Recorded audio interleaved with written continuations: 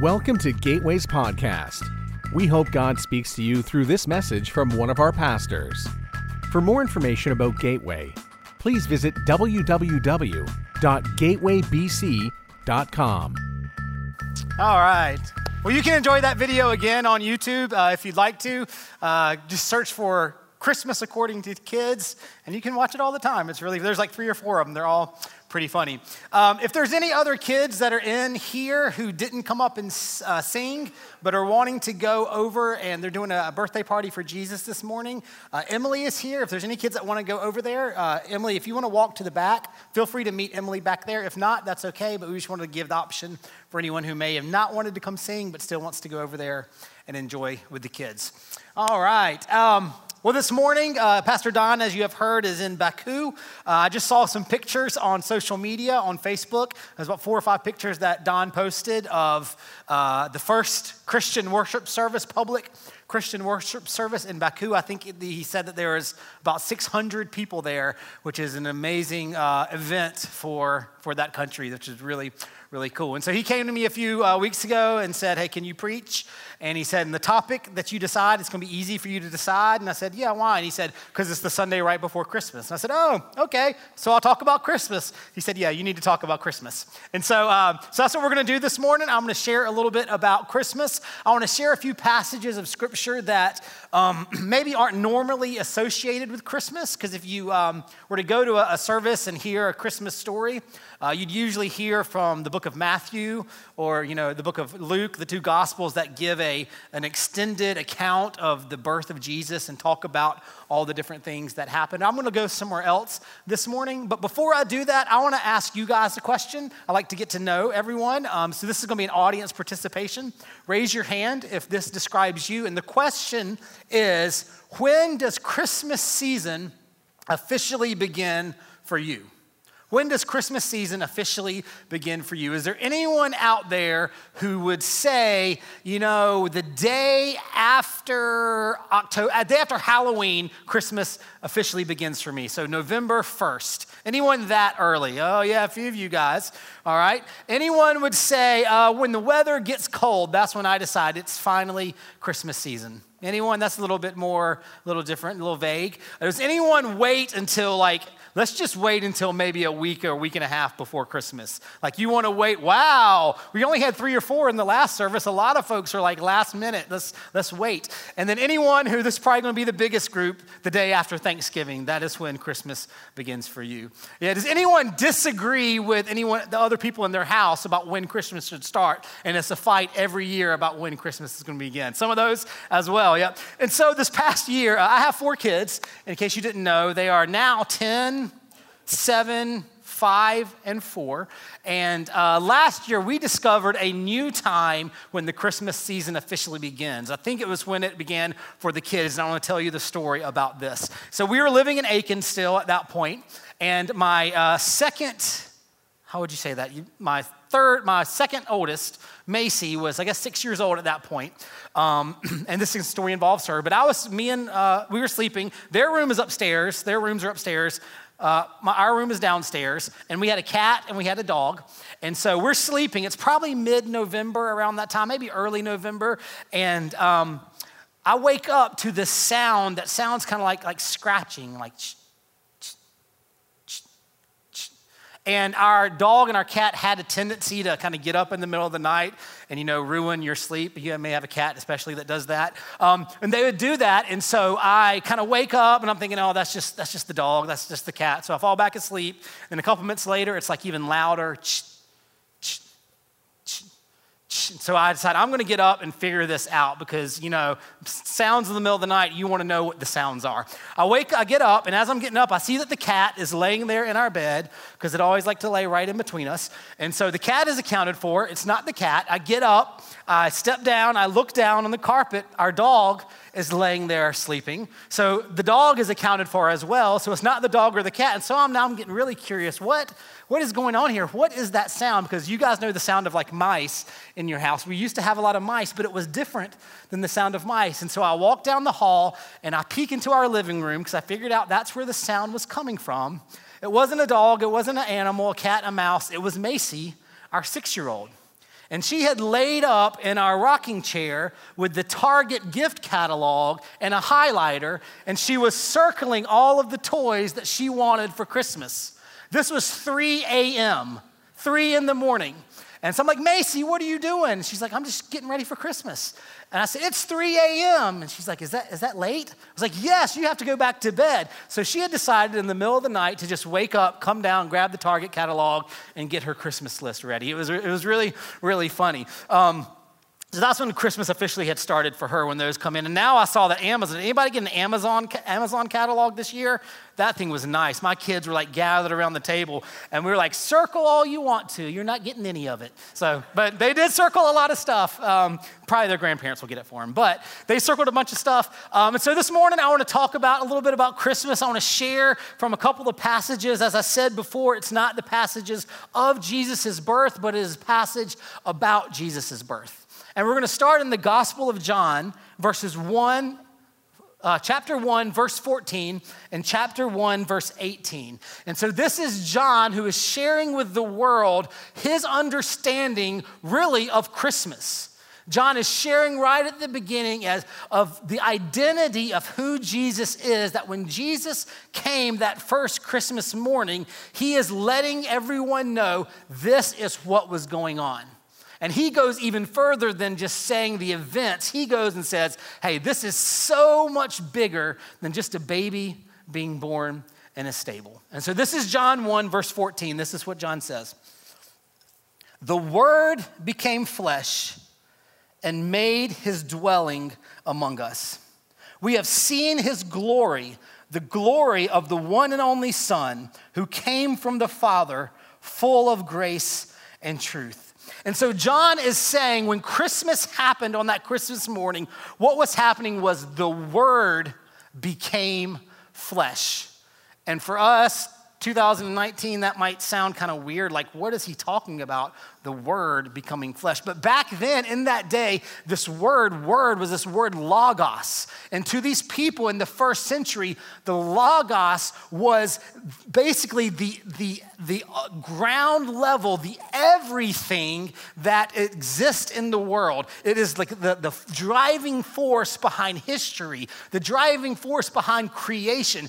Everything that was can be summed up in this word, logos. And what John was saying is this very embodiment of everything that's important in the world, everything that matters became flesh, became a human. And we know that it's Jesus that he's talking about, that this word, this logos became flesh. And why did he do that? Then he says, because in verse 18, no one has ever seen God, but the one and only Son, who is himself God, as in closest relationship with the Father, has made him known.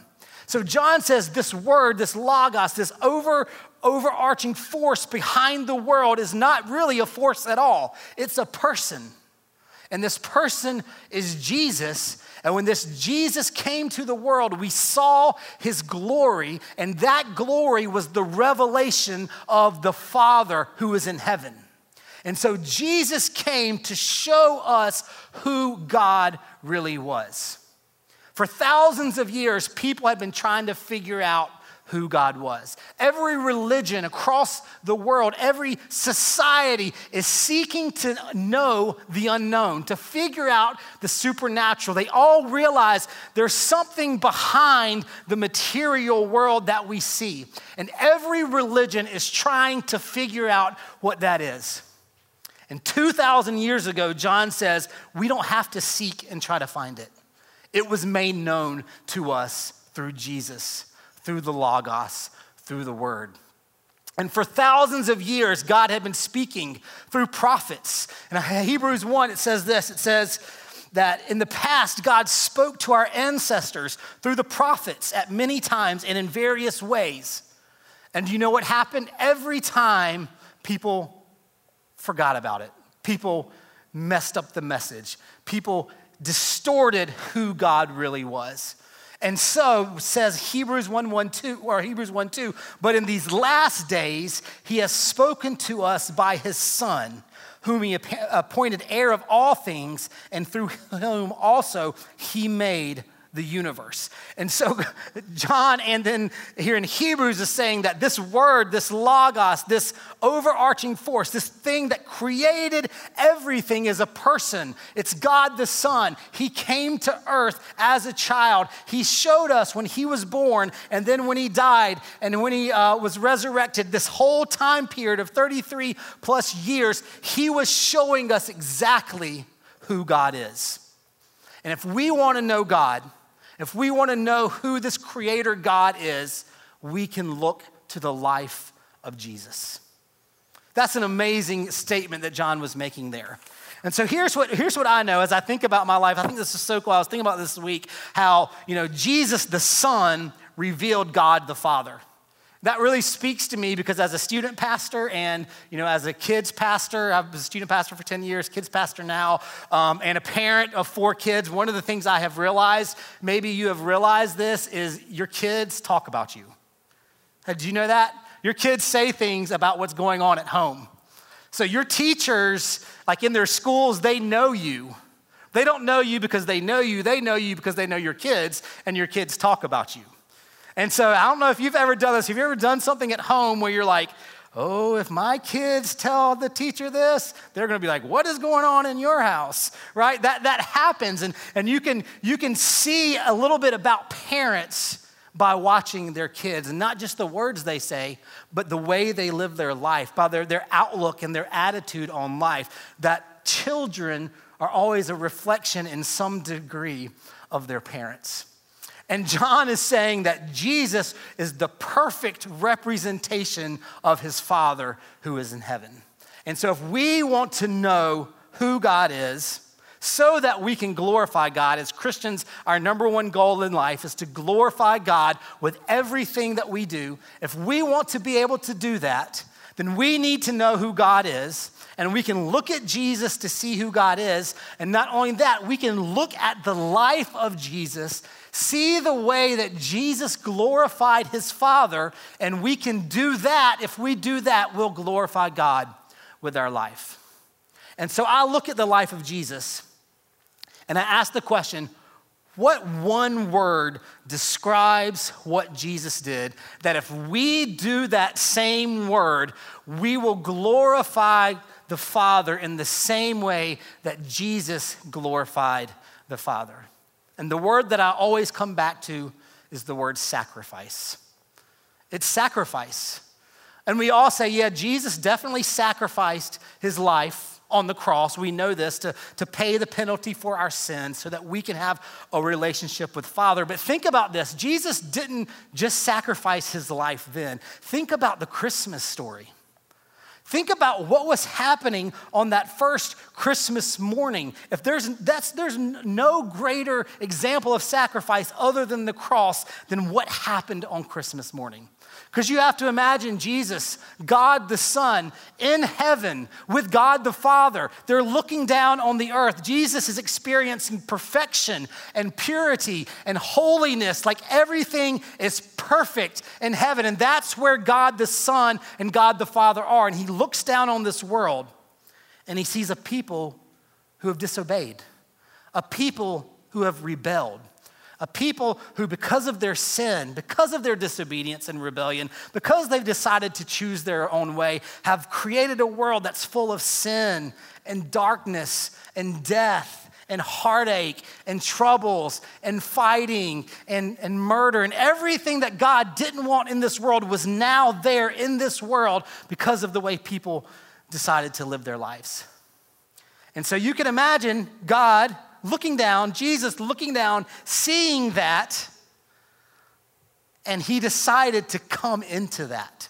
He decided to sacrifice and come into a world that was so broken, even though he knew perfection in heaven. What an amazing Christmas miracle that is, that God would choose to come to be one of us. And there's a passage I want to share with you in Philippians, another passage that you don't normally really think about when it comes to Christmas. But this it talks about Christmas. It talks about Jesus' life. It talks about his death. It talks about his resurrection. In fact, if there was one passage that if you were to ask God, hey, God, what were you thinking when you sent Jesus on that Christmas morning? What was your plan for him? What was your goal for him? What was in your mind of this is what Jesus is going to do? I think one of the places that God would point us is to Philippians 2, verses 5 through 11. Because it gives an overview, a big snapshot of this is what Jesus came to do. When Christmas morning, that first Christmas morning, when Jesus breathed his first breath, this was his life's plan. This is how he was going to live his life. And this is what it says, Philippians 2, 5 through 11. In your relationships with one another, have the same mindset as Christ Jesus. And then it explains, who, being in very nature God, did not consider equality with God something to be used to his own advantage. Rather, he made himself nothing by taking the very nature of a servant, being made in human likeness and being found in appearance as a man. He humbled himself, becoming obedient to death, even death on a cross.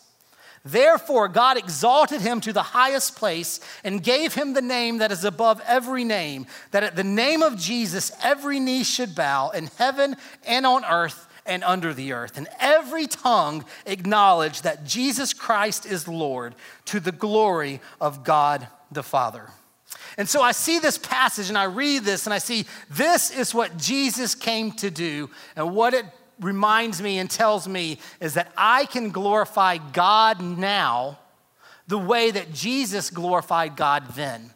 And that was through sacrifice. If I want to glorify God with my life, all I need to do is look at Jesus' life. What he did then, I need to do now. And that's sacrifice. Sacrifice. Sacrifice. And I think about some of the categories in which Jesus sacrificed, some of the categories which this passage explains that Jesus did. And these are a few of them. These maybe can get you thinking about, well, what in my life would sacrifice look like? One of the things I see that Jesus did was he forsook his comfortable place. He forsook his comfortable place. And one of the ways we can live our lives the way Jesus did and glorify God this Christmas season the way Jesus did by coming on that first Christmas morning is by forsaking our comfortable place. As I was saying before, he made himself nothing by taking the very nature of a servant, by being made in human likeness. I can imagine that heaven was pretty comfortable before Jesus came to this earth. I'm sure it was pretty nice. Perfection, holiness, no sin, no death, no heartache, no drama. That's a pretty comfortable place to be. And that's where Jesus was. And he came into this earth where we know there's sin, there's heartache, there's drama, there's death, there's scary things. There's so much in this world that he came into. And you probably have some comfortable places. I have some comfortable places. I was thinking about this week. What is my most comfortable place? And I decided that my bed is my most comfortable place. Anybody agree? Your bed. So if you're a parent of young kids, then you're like, yes, I know exactly what you're talking about, because every night, get the bed, kids in bed about 8 o'clock, and I'll go do a couple things, jump in my bed and lay there. I'm just like, oh, yes, comfort. And then what happens? Usually every night, 1, 2, probably 3 of my 4 kids all come in with some kind of like emergency need that they didn't have until I laid down in my comfortable bed. So one of my boys, he needs water. He forgot to get water, even though we tell him every morning or every night, if you want water, get water before you go to bed. He needs water. Another one has some kind of something starts hurting on her. Molly Kate, my youngest, her leg always hurts at night for some reason. It's just, my leg's hurting, my leg. Just go to bed, Molly Kate, it's not hurting. And then we always have one that comes in and has a question about like unicorns or something like that. They need to know the answer like right then, and they can't go to bed until they know the answer. And what happens is I'm laying there, and this is a picture of many of our lives in other areas. I'm laying there in my comfortable bed, and I have to make a decision. Am I willing to get out of my bed and go downstairs and get my son some water for the night? The answer is usually no. Anybody else? No, I'm not doing that, right? Go get your own water. And then he comes back up, Daddy, I spilled water everywhere. Yep. But am I going to sit there and have this conversation about unicorns with my kid who should have been in bed 30 minutes ago? Or am I just going to say, go to bed, right? We have these comfortable places in our life, and that might not be yours, but it might be, your finances. Your finances could be your comfortable place where you've worked really hard to create a situation in your life where your finances are pretty good. And someone comes along and has a need, right? And you're like, my finances, they're pretty comfortable right now. If I meet that need financially, that's gonna mess with what I got here. I don't know. Maybe it's just your home life and how you've created your family. And maybe you have a brother or a sister or an extended family member who, when they come into your life, there's always comfort disrupted. Anyone have that? There's people in your life that disrupt the comfort of your life. And every time you have to make a choice. Am I going to forsake my comfortable place? Am I going to get out of this to show them love and to sacrifice for them? Or I'm just going to pull away and stay in comfort. And Jesus always chose to forsake that comfortable place. He chose to take the hard step into being uncomfortable for other people, for us, every single day of his life. Here's another thing that Jesus did. He didn't just forsake his comfortable place, he also renounced his pride. That's huge. Who, being in the very nature God, this says, talking about Jesus, did not consider equality with God something to be used to his own advantage. If there's anyone who had a right on this earth to be prideful, it was Jesus. Like, this is all-powerful, all-knowing Son of God, creator of the world, walking around on this earth with us. Like, he had a right to be prideful, right? And the one thing that describes Jesus more than anything else is humility. He decided that his status wasn't something that he was going to use to his own advantage. And if we're all honest with ourselves, we all play the status game, don't we?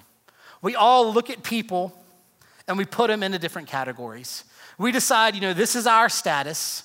And then there's people who are under us, there's people who are with us, there's people who are above us. And if we were completely honest with ourselves, we would say at times we decide how we react to people based on the status that we see in them.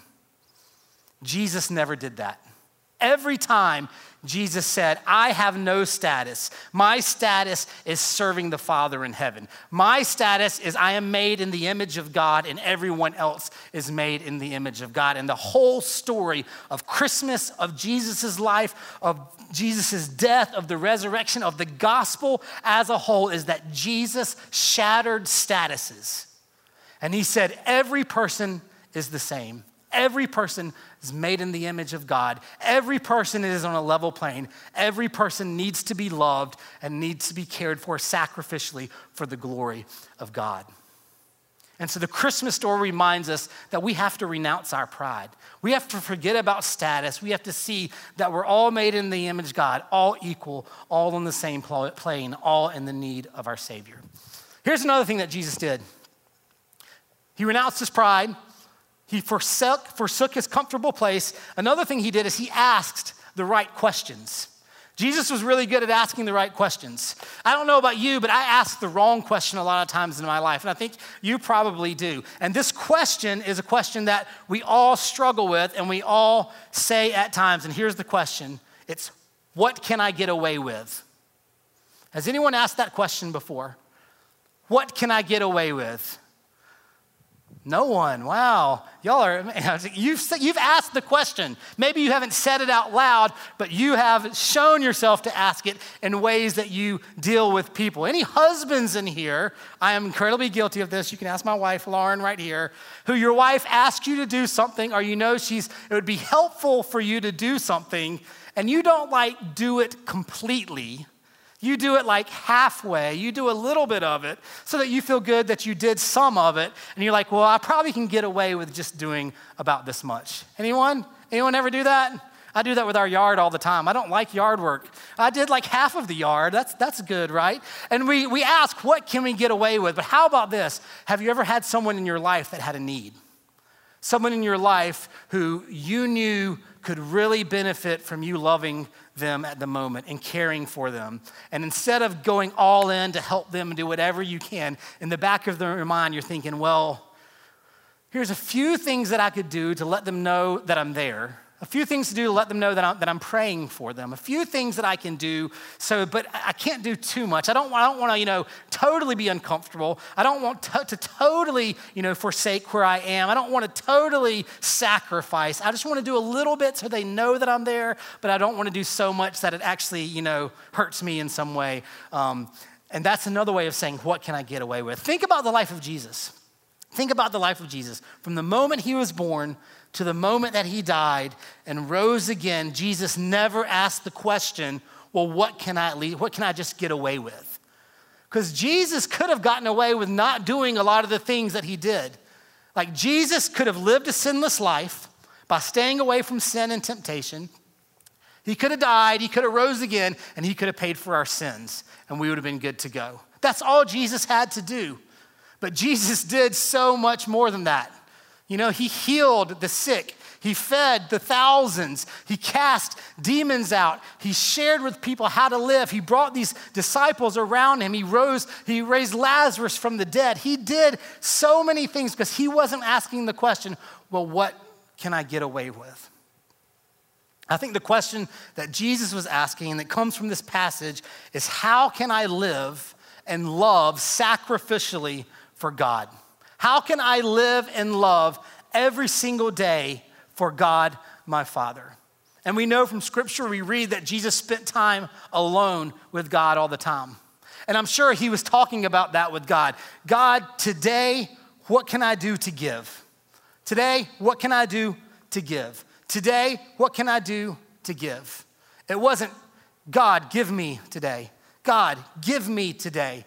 God, give me a good day. Give me peace today. Give me happy kids. Give me people who aren't going to come and complain. What can I do to give? What can I do to give? That's what Jesus asked every single day.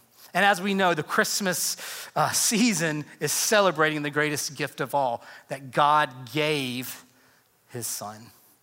And so we all can learn, I can learn, you can learn, we can all learn from what happened at Christmas to remind us that we should always live sacrificially. We should always love people sacrificially. That the question that we should be asking isn't, well, what can I get away with? What can I get away with so that people think I care, but it doesn't hurt me too much? It's not too uncomfortable for me. We have to ask the question, what can I do that sacrifices me for other people? And that's truly where Christmas comes alive. That's truly where this season shines, is when we as Christians don't just celebrate what we got. We got Jesus. We celebrate that. We celebrate God gave us Jesus. But he gave us Jesus so that we can give Jesus to other people. And so you only celebrate Christmas halfway when you celebrate what God gave us. You celebrate Christmas completely when you celebrate what God gave us and then in turn ask the question, now, what can I give other people? How can I live sacrificially for others? How can I love sacrificially other people? And as I'm standing here, and let's just pretend as if Jesus was sitting right in front of you and looked at you and said, hey, there's this area in your life that you haven't been sacrificing, that you've been hoarding, that you've been selfish with. This area in your life, now is the time to be sacrificial in it. Now is the time to be selfless like I was selfless. Now's the time to give that up. Maybe it's someone in your life that you've kind of been withholding some care for. Maybe it's a financial thing that you're like, yeah, this person needs my help, but it's uncomfortable for me to do that. Maybe it's a son or daughter in your life that you've been withholding an important conversation because it would make things really awkward and uncomfortable. Maybe it's a dad or a mom that you maybe have a grudge against that you never really fixed and you need to go and talk to them. Maybe it's a friend in your life that you've had something come between you and you know that you need to go to them and apologize and reconcile those things. But that's so hard and that's so uncomfortable and there's a lot of pride involved in that situation and you'd have to be selfless to do that and you'd have to be humble and apologize and you just don't want to do that. This Christmas season can remind us that those are the types of things that we need to do as Christians. We need to go out of our way to live and to love sacrificially. And every single one of us has something this Christmas that we can do to live and love sacrificially. And every one of us can learn how to, in our lives as a whole, to live and love sacrificially even better, even more like Jesus in the way that Jesus lived. When I think about Christmas, it's the greatest gift of all. God gave his son Jesus. And not only that, as we talked about before, he didn't just give his son Jesus, he actually allowed Jesus to represent him in this world. He sent Jesus, and Jesus became a picture in this world of the love and the grace and the mercy and the forgiveness of God our Father. Jesus died. Jesus rose again. Jesus ascended into heaven. And do you know what he said at the end of his life? He said, church, now it's your turn. Now it's your turn to represent God, the Father. Now it's your turn to be the picture of who God is to the world. Now it's your turn to show the grace, the love, the mercy, and the character of who God the Father is. And this Christmas season, we can remember that and we can go out and love the way that God has called us to love. Will you pray with me?